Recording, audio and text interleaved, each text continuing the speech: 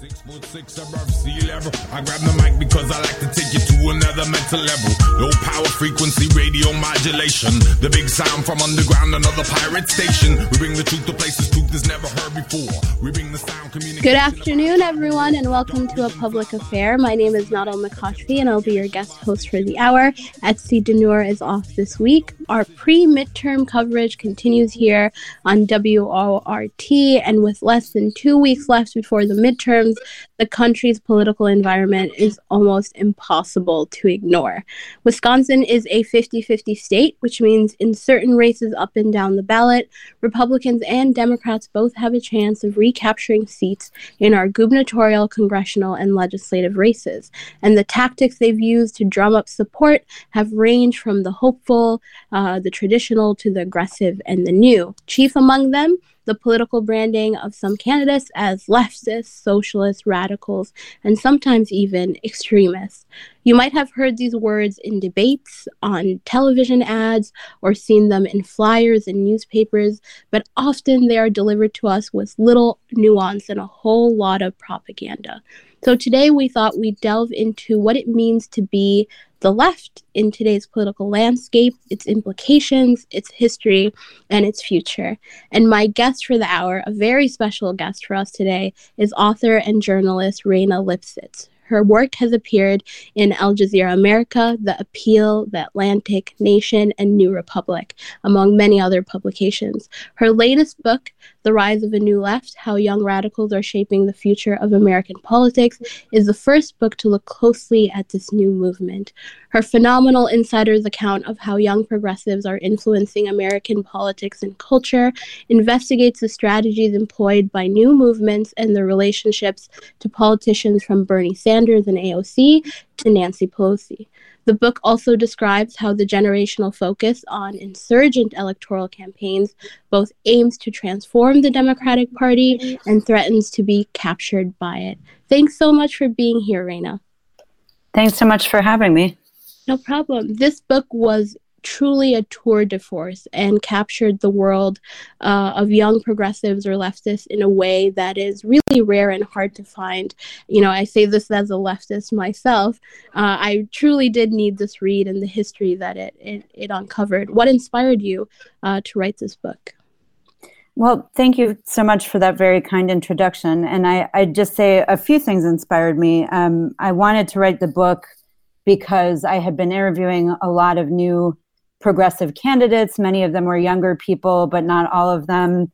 And I wanted to paint a more nuanced portrait of where these kind of energized young people were coming from and what they really stood for, aside from the kind of propaganda that you were describing at the top of the show. Mm-hmm. I also really wanted to talk to folks on the ground who are sort of doing the day-to-day political work and not just sort of political celebrities. Mm. And the kind of second part of what I wanted to do really was to set the record straight about who is powering the new left. I think much like the civil rights movement, the women's movement, LGBTQ liberation, lots of movements of a previous era, there are a few big names that everybody knows, and then there are lots and lots of people behind the scenes doing the work on the ground, not getting much credit. And I think more often than not, those people whose names we don't know are women and or people of color. Mm-hmm. When did the project start? Was it the 2018 elections or when Donald Trump was elected? I really started working on it in 2018 and 2019. So 2018 was when I met AOC and interviewed her for the Nation, and that was kind of the entry into this project, which originally was going to be much more focused on AOC herself, but we kind of brought in the view, and I'm really glad that we moved away from her as an individual and more towards this opportunity for me to basically profile a lot of different kinds of people across the country. Mm-hmm. How did you come to the decision to make it, readers can get kind of a firsthand look at interviews, and then also you kind of go into organizational structures that have influenced the left. How did you decide on the structure of the book? It was very improvisational. I've never written a book before, so cool. I had a lot of it I was really making up as I went along, and it had a lot to do also with who I could talk to and when. I mean, partly I moved away for philosophical reasons from focusing only on AOC, and partly also I lost access to AOC after she became a sitting congresswoman. So it was sort of both what I wanted to do and what I could do with the time that I had and the contacts that I had. Mm-hmm. For our listeners, could you explain what the left is? So that's a good question. I think, over Labor Day weekend this year, I attended a nationwide socialism conference organized by Haymarket Books. I was in Chicago, and there was a lot of talk at that conference about how there are multiple lefts, and, the left is not as unified or cohesive as the right. That's one of the big sort of political issues facing the left. I guess I would say that the left is pretty broad in a U.S. context, in part because we don't have a parliamentary system. There isn't a lot of opportunity to express your politics outside of the two-party, system that we have. So I think the left includes a lot of different people. It includes organizers who kind of disdain Bernie Sanders, think that he's insufficiently radical, think he has racial blind spots, and also the people who wept when he won Nevada. Those are lots of different groups of people. It includes prison abolitionists, but also Medicare for all activists. And I think one thing that has been very funny to me when I've been talking about this book and doing interviews is that a lot of people just look at the title and assume that it's about Democrats, regular Democratic Party activists and people who always vote Democratic, and that's not exactly what it's about. It's about people who are to the left of the Democratic Party, which includes a number of people who still vote Democratic. If you could pinpoint, I mean, from the social media and television that I've consumed, from a faraway glance, it almost seems like this new democratic socialist movement specifically was something born during the time of AOC's first election campaign. Would you say that it was earlier than that? Like, when was it, if you could give us an overview of specifically the history of the democratic socialist movement here in America? Sure. I mean, I think something that most people don't know, and that I didn't even know the full extent of until I started writing the book, is that the U.S. does have a socialist tradition, right? And we had socialists in office in the 19 teens and 20s and 30s. And, DSA, the Democratic Socialists of America, which is probably at this point the most famous and also the largest socialist formation in the U.S., DSA has existed in its current form since 1982, which is also the year that I was born.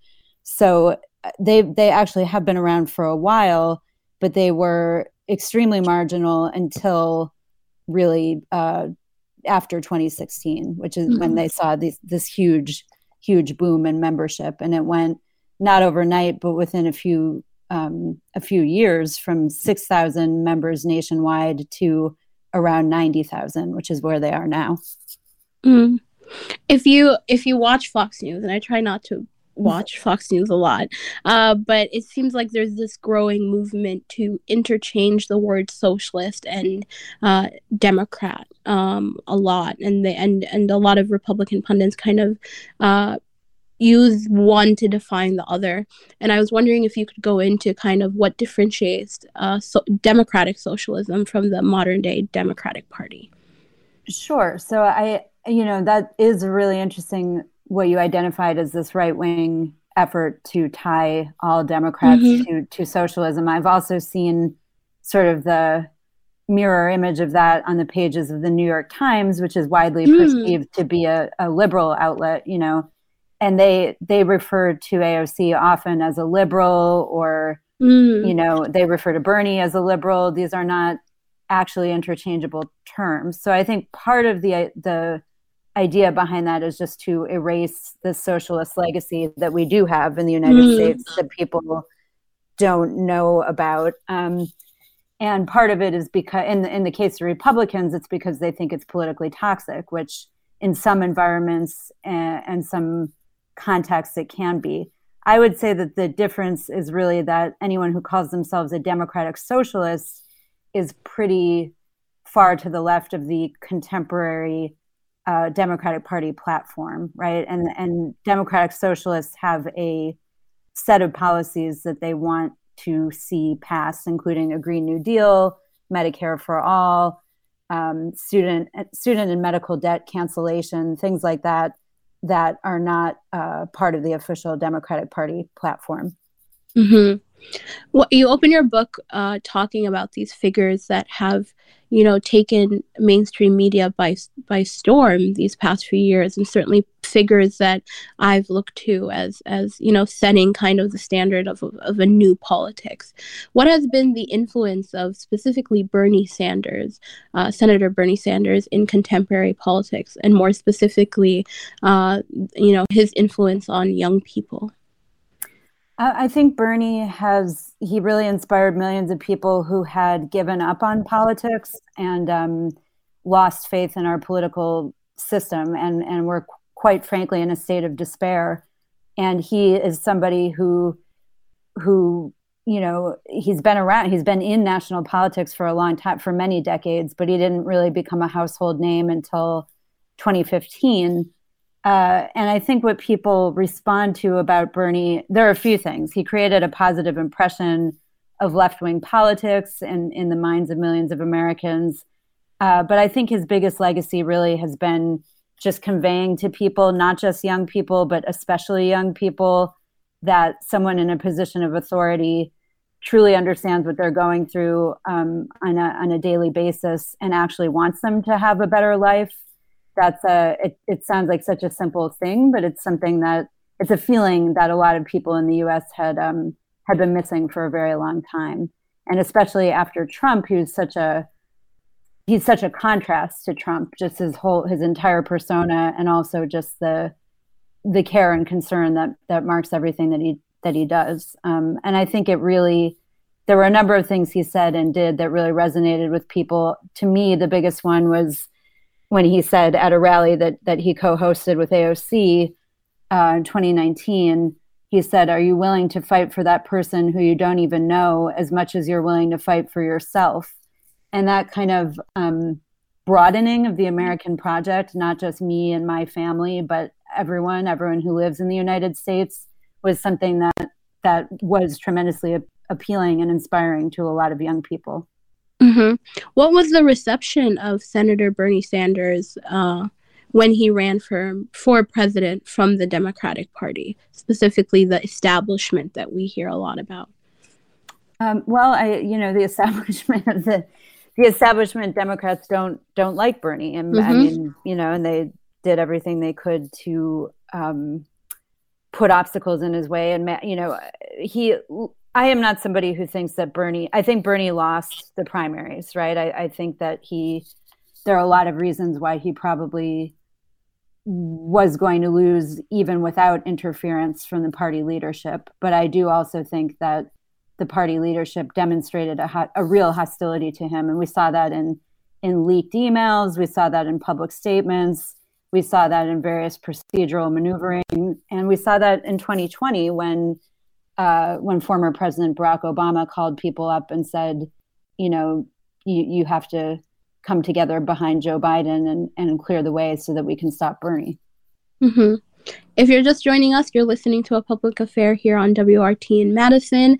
That was author and journalist Raina Lipsitz. And if you would like to give us your take on the left or have any questions for Raina, please give us a call at 608-256-2001, extension 9.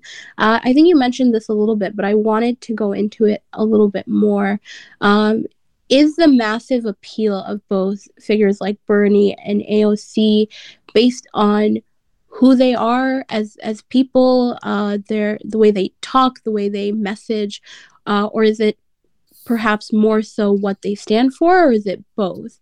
How does that contrast to the status quo? And if it is only because of who they are as people, can it be emulated in the future? Those are really good questions. I think it really is both. I mean, I would like to say as a leftist, it's entirely their platform and their policy commitments. And I do think that those things matter and that people responded to what they were actually proposing and their actual policy commitments. But I also think that you can't really discount how people come across and what they represent and how people see them. And it is important. Politics is especially now, it's a visual medium. People look at you, they listen to you, they see what you look like and they hear what you sound like. And I think AOC is someone a lot of people relate to and are inspired by for different reasons. And some of those reasons are related to her personal identity. She's a young woman of color. She has worked as a bartender. She has faced student debt. Her family faced home foreclosure. And her politics were really formed in response to social and economic conditions that she herself experienced firsthand. I think in Bernie's case, he had a different sort of set of personal traits that people admired and responded to. One is that he's just an honest, he comes across as an honest and genuine person. And he's somebody, love him or hate him, Bernie is sort of always himself. And people who love him love that about him. And people who see him as a villain, they don't like the self that he is. And so that's not an appealing quality. So they appealed to people for pretty different reasons. And I think some of it is, some of it could be replicated, but, made specific by the specific person. And some of it you just can't imitate because they are unique, one of a kind people in their own rights. In the book, you speak a lot about people that have been inspired by both Bernie and AOC and the kind of that role of identity and diversity. Do you think the simplicity of their message kind of helped make politics more accessible to those groups that have kind of been gatekept from politics by the establishment, for example? Yes, I do. I think that so Bernie has this kind of radical humanism. He talks a lot about standing for everybody, that everybody matters, everyone who lives in this country matters and deserves a certain standard of living. And I think that was something that people hadn't heard in a long time and hadn't heard so simply expressed. People know the difference between being pandered to and condescended to and really having someone stand for you. And I think the Democratic Party has done plenty of pandering to people from different groups. But if your message is just sort of,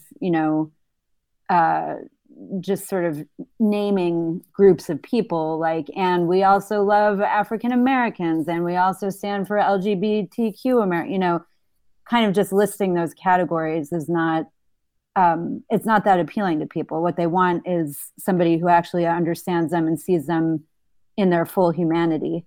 I think part of the issue for the Democratic Party and a way in which it's being outmaneuvered is that if you stand for diversity sort of apart from a broader ideology or a defined set of policy commitments, it's pretty easy to counter that by, for example, elevating women like Marjorie Taylor Greene or running Latina women candidates against AOC in New York. And that's what the right has done. That's what the Republican Party has done. Mm-hmm.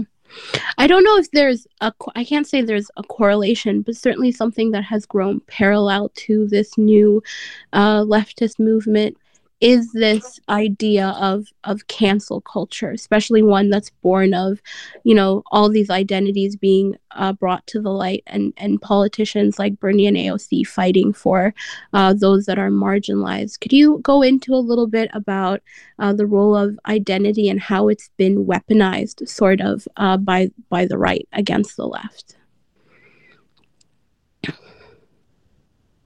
Sure. So I think that the focus on diversity and identity comes on the left comes from a good place, right? It comes from a commitment to egalitarianism, from a commitment to multiculturalism and to wanting everybody's voice to be heard. I think the other side of it is that for people who are used to being considered, let's say, the default human, right? Like a white man is just sort of the default human being, the default person around which our laws have been built and for whom our society has been structured. And people who are used to being just sort of, quote unquote, regular people and are suddenly feel like, oh, their identity is a liability and it's alienating for them. They don't want to think, oh, what is my, moral responsibility as a white man? And I think a lot of people don't actually see themselves in those terms, right? I think a lot of white men do not think, oh, because they haven't had to be conscious of their identity in the way that other groups have been made to feel conscious of their differences. So I think it's a really complicated question and issue. And I do think that the right has done a very good job of taking these feelings that people have of being passed by or robbed of something that they see as their birthright and really turning that into a political weapon. Mm-hmm. That's been pretty effective. A phrase, I work in state government and within the Democratic Party, but a phrase that I often hear in our politics is that the Democratic Party is a large tent or umbrella, meaning it, houses a lot of diversity, like, diversity in opinions, in race, in economic status. And at times this means that consensus is hard and concession is common, and sometimes it's used as a scapegoat for a lot of policy, especially progressives, policy that progressives want to pass. And so for a lot of young people and leftists that I know, concessions that the Democratic Party takes seem to come often at the expense of the working class or people of color. But the left of equal diversity, and I think maybe you could argue more diversity, doesn't seem to run into as much of a problem sticking to a core set of policy values. I was hoping you could speak a bit about the left's non-negotiables and how that rigidity either aids or hinders the movement. Sure. I think not everybody on the left would agree with me about this, but for me, I see Medicare for all, Green New Deal, abortion rights, cancellation of student and medical debt, mm-hmm. and serious efforts to protect civilians from police violence as kind of core left-wing demands mm-hmm. with really widespread public support. Mm-hmm. And that is a platform that is really compelling to a lot of young people who are, frankly, very, very sick and tired of being told, oh, we can't, student debt doesn't matter because not everybody went to college, or somehow police brutality, police violence, and the stripping away of your abortion rights, somehow those are just sort of divisive social issues rather than issues of life and death and human rights issues, as I think the people who care the most about those issues see them. So there certainly has been a lot of throwing under the bus of young people and progressives and working people by the Democratic Party. I also think that, it is a strength to have a consistent platform, to know what you stand for and what you mean, which the left does in a way that the party doesn't. And, that's for structural reasons. I mean, I think that the party, the reason that the left can take those stands and the party can't or won't is that the left does not get money from almost anyone. We're vastly outspent by the right, and the right has vastly more money and social and political power. But the Democratic Party relies for most of its money these days on wealthy individuals, wealthy families, people who live in upscale suburbs. And if those people don't want their taxes to go up, if those people don't want to dismantle the insurance industry, the health insurance industry, if they don't want to, for example, defund the police, the party is not going to stand for those things. How has the left, when it comes to elected officials that have carried, for example, the DSA endorsement, how has the left kind of made peace with the complexity of, running on something and then being in office and having to take votes that either differ from the platform that the Democratic Socialists want, or very slightly, or isn't as all-encompassing as was asked from them during campaign season? Have there been tensions that you've observed throughout the country when it comes to DSA elected officials that have had to make hard choices? Yeah, there have been. I write about that a little bit in my book. There was in Chicago, the Chicago DSA, I know, censured a Chicago alderman because he voted in a way that was contrary to what DSA wanted him to do on the city budget.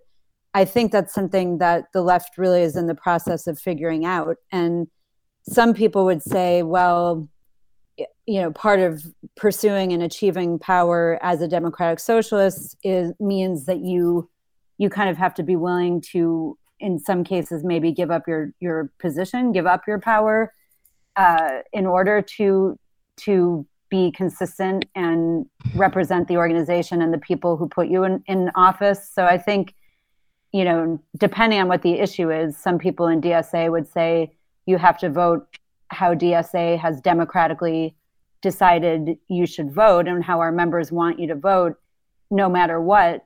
And other people have drawn the line a little bit differently and have said, it's important that we have these people in Congress. And as long as they're with us, let's say 99% of the time, we're going to give them a pass on this one vote. I don't think there is a consistent or clear standard yet for that. I think that's something that we're figuring out as we grow our power.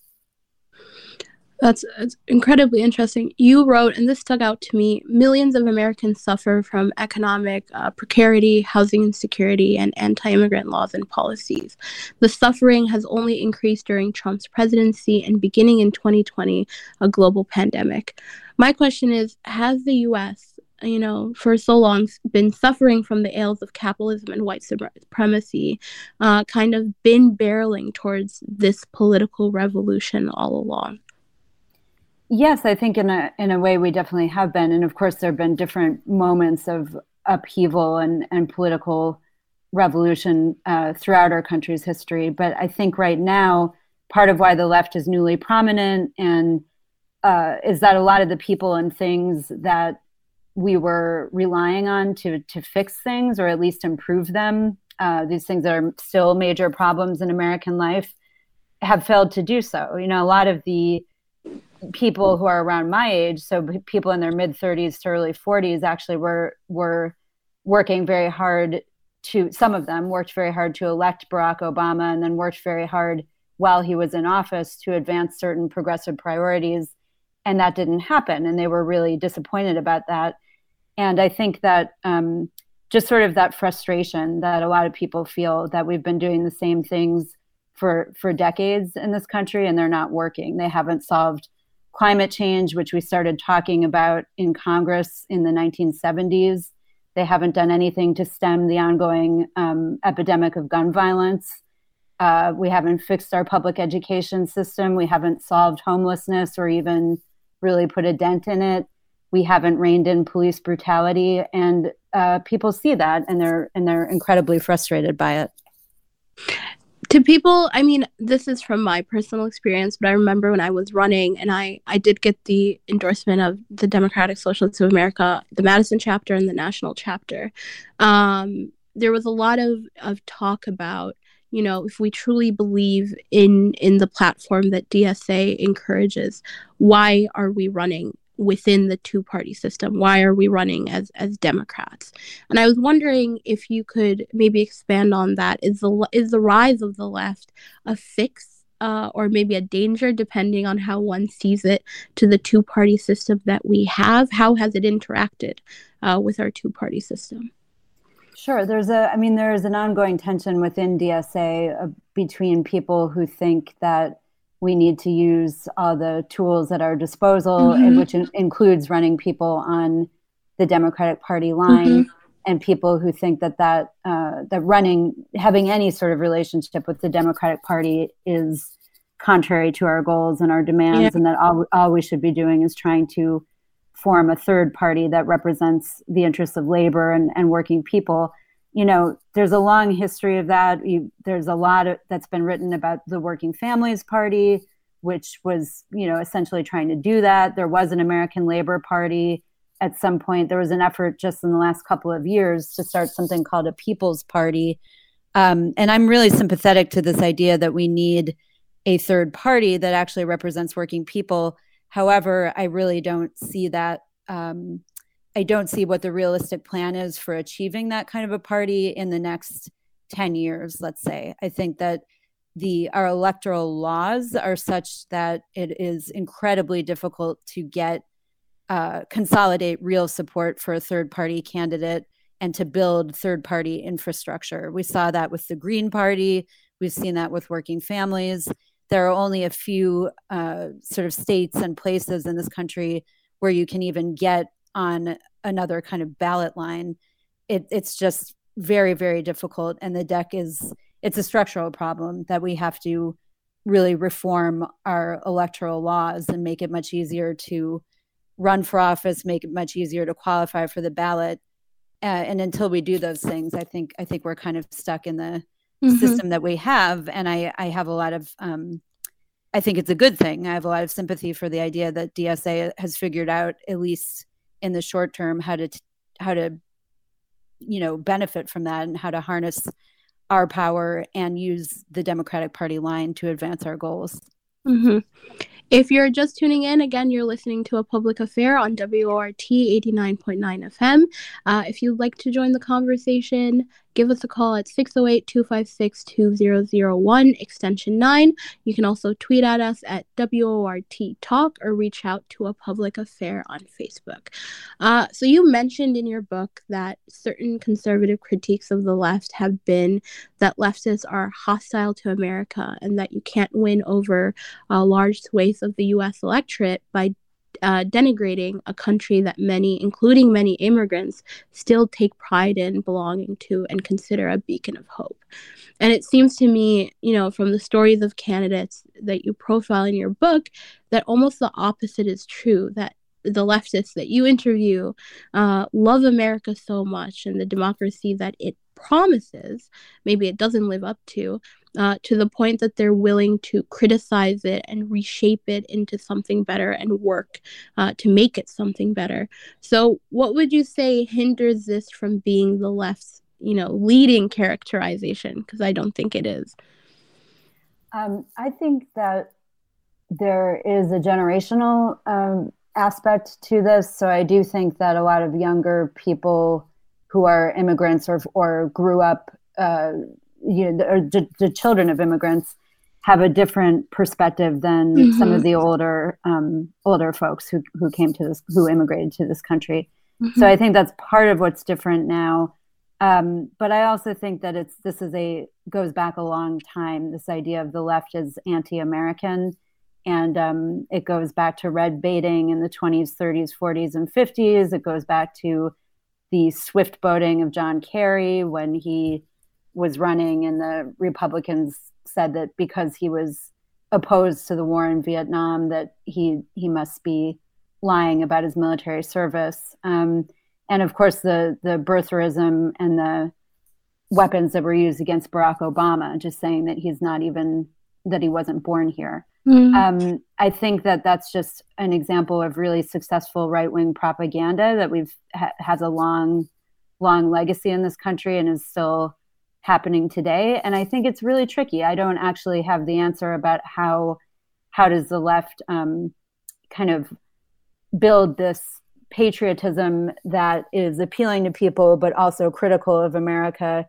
It's a difficult needle to thread. But I do think that just sort of denigrating the United States and not that is alienating to a lot of people. That doesn't mean that we're wrong or that there's nothing to criticize about the United States, but it does mean sort of from the political point of view and the electoral politics point of view, I'm not sure what the exact the right way to approach that is. Well, I would like you to expand a little bit on this generational difference between, immigrants and their kids here in the United States, specifically when it comes to leftist policy, because it's kind of a phenomenon that I've lived through, where I am an immigrant to the United States from Sudan, and the generational gap between me and my parents, who are also immigrants, is this idea, when I ran for office, they always were, they'd wince a little bit when it came to the critiques that I had of the system, because there was this idea that, you're kind of a guest in this country, even if you have been neutralized and have citizenship, where you don't question the powers that be as much. Whereas, even though I am an immigrant myself, I was raised in this country and kind of feel like it is my own a little bit more than my parents. So I've certainly kind of felt the distinction between older immigrants that I know in the community, or first generation immigrants, like my friends. And, it bothers me that in the democratic circles I'm in, there's sort of this tendency to paint immigrant communities with a large political brush that, paints them all the same. And so I was hoping you'd kind of delve in a little bit about the differences that you see specifically when it comes to the left and immigrant communities. Sure. I think part of it is that if you had to leave if you had to leave your homeland and come here for any reason, political repression or economic opportunity or whatever it was that led you to make such a radical change, you were trying to get away from a place that wasn't working for you, where you felt like you couldn't have the kind of life you wanted for yourself and your kids. So I think that inclines people naturally to have a rosier view of the place that they end up in, because they felt so strongly that they had to leave the place that they were from. Mm-hmm. So it's a little bit different. You have a little bit of a different feeling, I think, if you grew up here. Mm-hmm. You don't have that same kind of life experience. So your politics are shaped, by a different set of experiences, and maybe you've seen more firsthand some of the ugly things about American life and some of the things that aren't serving you or your family.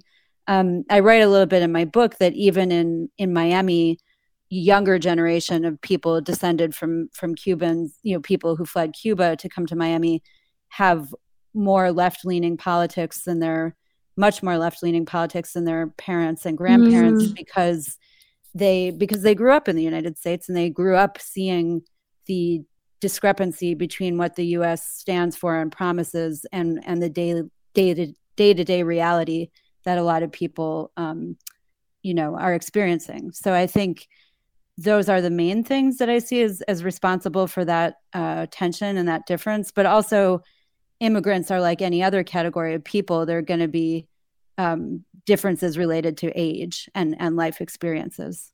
Mm-hmm. So shifting gears a little bit, you talk not only about political figures in the left, but you also talk about organizations. And a lot of listeners might have, encountered names like the Sunrise Movement or Next Generation America. And I was wondering if you could tell us a little bit about what the influence of youth-run, movement-driven organizations, as you title your chapter, on today's political landscape. Sure. I think these groups that most of which came up since 2016, except for the Democratic Socialists of America, which has been around much longer, but had this huge growth spurt since 2015. I think these groups are, they're still very new for the most part, and DSA as a larger organization is still really new, but they're having an impact already on how we talk about things. They have expanded they've carved out some space in some of these debates, and made room for a broader spectrum of opinion. And I think one of the things that's so ironic is that groups like Justice Dems and Sunrise, they are derided and dismissed as kind of crazy radicals, socialists, far leftists. And when you look at what they're actually arguing for and saying, especially Justice Democrats, they want to return to the New Deal, which is part of our history, our heritage as Americans. That was like, we lived through a time where, as a country, where the government made major investments in jobs programs, where it actually sort of helped people and lifted them out of a depression. And we saw the power of a government that actually is committed to, to defending human life and to giving people a dignified life. And that's what they want. And to me, it's pretty, especially in a global context, it's actually a pretty moderate set of demands. And it's only in the United States that these groups would be or could be characterized as far left. Well, I think your book shows really well that young people hold, a sizable political power. And certainly I'm biased because I'm 26, but youth voter participation, was the lowest of all age groups this past presidential election. In 2020, turnout for those aged 18 to 24 was 15% lower than the national average and 25% lower than Americans aged 65 to 74. And a lot of, young people are, through these organizations, through just social media trends, they are politically engaged, but not necessarily electorally sometimes. So what do you make of this? Why do you think it is? So I talked for my book to Shayna Gallagher, who was National Student Organizing Director for Bernie's 2020 campaign. Mm-hmm. And one thing she said that really stuck with me was that the young people she met in that role, was trying to organize to vote for Bernie, were overwhelmingly either going to support Bernie or were not going to vote at all. And a lot of the people she talked to would just say, oh, I don't do politics. I just don't do that. Now, why are young people so put off by politics? Why are they disengaged at least from voting and from certain forms of electoral politics? I think it's because there's a real disconnect between behavior and results, right? And so a lot of people so I'm not very young. I'm about to be 40. People in their 30s and people my age voted and voted and voted, and then saw in our lifetimes Roe being overturned, right? Mm-hmm. And all I ever heard growing up was, you have to vote for the Democrats because they'll get the right people on the court and they'll protect Roe. And that didn't happen. They didn't protect Roe.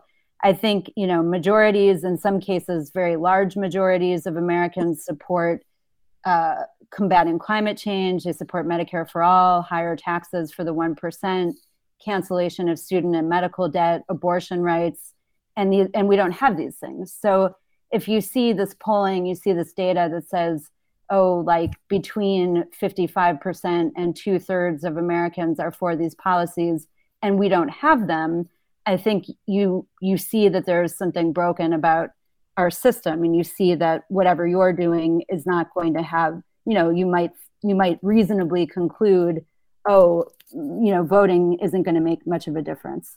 I think also, I've noticed this a lot with people my parents' age and people in the, baby boomers in general. A lot of them think, well, we marched and we worked hard and we ended the war in Vietnam. Now, that's not the whole picture at all. That's certainly not the only or even the decisive reason why the war in Vietnam ended.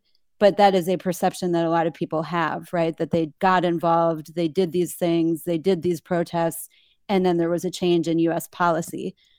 People my age and younger than me have not seen anything like that connection between actions and political outcomes, political results. In fact, what they've seen is an entire second wave of Black Lives Matter, a second economic meltdown, ongoing climate catastrophe, and an insane amount of gun violence. So we're just have done absolutely nothing to rein in. And they saw Bernie Sanders, who's an overwhelming favorite of so many young people, so much so that people I talked to quit jobs, dropped out of school, upended their entire lives to work for him. And he went down in flames both times. So I think I do understand. I have a lot of sympathy for young people who think, why should I do this? They haven't seen the results. That doesn't mean that voting doesn't matter. I still think it's important to do. I think we have to use all of the tools at our disposal. And we see the cost of staying home, especially in places like Wisconsin, where you have these really, really close Senate races. But at the same time, there's a reason that people behave this way. And I can absolutely understand being a young person who doesn't want to get involved with something that feels like such a dead end. Yeah. Well, I'm glad you brought up the Senate races, because my next question was that here in Wisconsin, Ron Johnson, who is a MAGA Republican, has a huge lead in the Wisconsin Senate race with young men. So a recent Marquette University law poll found that with likely voters, Johnson is up 65% to 33% with men aged 18 to 29. So I think you make it clear in your book that not all young people are leftist. Would you say that this trend can be attributed to just the increased participation of young people from all sorts of political backgrounds overall? Or is there something, to do with the rise of Trumpism and how our politics has really changed in the past 4 or 5 years? Has there been like a radicalization of young people on the right as well? Yeah, I think those are both of the things you identified are true. I think there has been, increased turnout for people of all political backgrounds. Also, Trump radicalized a lot of young people in a way similar to, it's not an exact analogy, but somewhat similar to the way that Bernie galvanized young people on the other side. Young people respond to political polarization the way anybody else does. It sort of feels increasingly, I think, to very young people that there are only two options. You can sort of be, say, Alexandria Ocasio-Cortez on the left, or you can be Madison Cawthorn on the right. And there are these two kind of, it's a really polarized kind of way of looking at our politics. So you're either this, and social media has played into that as well. But I think that in a system where you're mostly forced into only two choices, people are going to have very different ideas about who represents the lesser of two evils. So even if you're somebody who is not particularly drawn to either of those, quote unquote extremes, although I don't see AOC as extreme at all. But let's say you see it that way and you don't like either extreme, I think you still might draw a different conclusion than somebody else would about who represents the lesser of two evils. So yeah, there are a lot of things going on, but unfortunately, I don't think that waiting for old people to die off is going to solve the political problems that we have, because as you said, there are plenty of young people who are ready and willing to support right-wing candidates. Yeah, and you wrote kind of in reference to the Trump presidency, but also in a way where you're forward-looking. You said, given the failures of the last 4 years, it's easy to criticize the Democratic Party. Building power outside of it and gaining power within it are much harder. And so, with this in mind, in this age of Biden, what's next for the left? Where do you see the movement in the next, 4 or 8 years? I think two things. I think the future is local, and really where we've seen the most gains are in local and statewide races. There is now a small but crucial socialist caucus in Albany in New York State, where I am. So I think getting involved at that level, and that's actually a good place if you're a very young person to see that voting does make a difference, right? I mean, the first time in my life that I voted for a left-wing candidate who actually won, it was for a state assemblywoman in Brooklyn. So, and that was very exciting. And that certainly never happened to me in all the years I was voting at the national level. Mm-hmm. So that's one major avenue. And the other one I would say is the resurgence of organized labor. I've been tremendously encouraged by what's happening at major American employers like Amazon and Starbucks. And we're really seeing, also very proud to be from Buffalo, New York, where the very first Starbucks in the nation was organized, and it has kicked off this nationwide trend. So I think those are both super encouraging trends that we're seeing in areas for the left to expand its power and its reach. Specifically for these next 2 weeks, what are you hoping to see during this November's midterms, and what do you think we will see? I would love to see the Democrats not get slaughtered in the midterms. I think it seems like we'll see some bad losses, but the polls have certainly been wrong before. I mean, I think we should always take those with a grain of salt. I think no matter who wins which specific races, what's really important to me is to see a more sophisticated analysis that really gets beyond that horse race aspect. And I think what people need to do, especially on the left, is really focus in a serious way on, where are our leverage points? How do we build and wield power in whatever the environment is that we have, right? Like, let's say everything goes wrong, everything goes the Republicans' way. Well, then that's what happens. And we have to deal with the terrain that we find ourselves fighting on. And I think just sort of giving these people this much power, even over our kind of emotional health and well-being, is not healthy. I mean, I have this fight with my parents all the time. I think Trump made a lot of people feel terrible because he is terrible and he did awful things and people were scared and unhappy. But we are so much more powerful together than at any one of these individual figures. And we have rights that they can't take away. We have human rights that exist, whether they're enshrined in law or not. Well, thank you so much, Raina. That was really a pleasure to hear about your insight and your expertise in this. Please pick up the book wherever books are sold. It's a really great read. Thank you to all the listeners at home for tuning in today. Remember to vote no matter where you are in the political spectrum. Election Day is November 8th, but you can vote early in person now until the 6th. Visit myvote.wi.gov to find out everything you need. Happy election season and have a very wonderful weekend. 6'6" above sea level. I grab the mic because I like to take you to another mental level. Low power frequency radio modulation. The big sound from underground, another pirate station. We bring the truth to places truth is never heard before. We bring the sound communication of our tribal war. Dark vision fly by helicopters in the night. Attempt triangulation of our station in the fight. Straight from the base, deep down, low precision. High crime treason, we broadcast in sedition. Like the Wall Street morning afternoon edition. Commandeering airwaves from unknown positions. Live and direct, we come and never pre-recorded. With information that would never be reported. Disregard the mainstream, media distorted. We come and listen and supported. Live and direct, we come and never pre-recorded. You're listening to WORT 89.9 FM, Madison, Wisconsin. Stay tuned for Mel and Floyd. We come and listen and support it.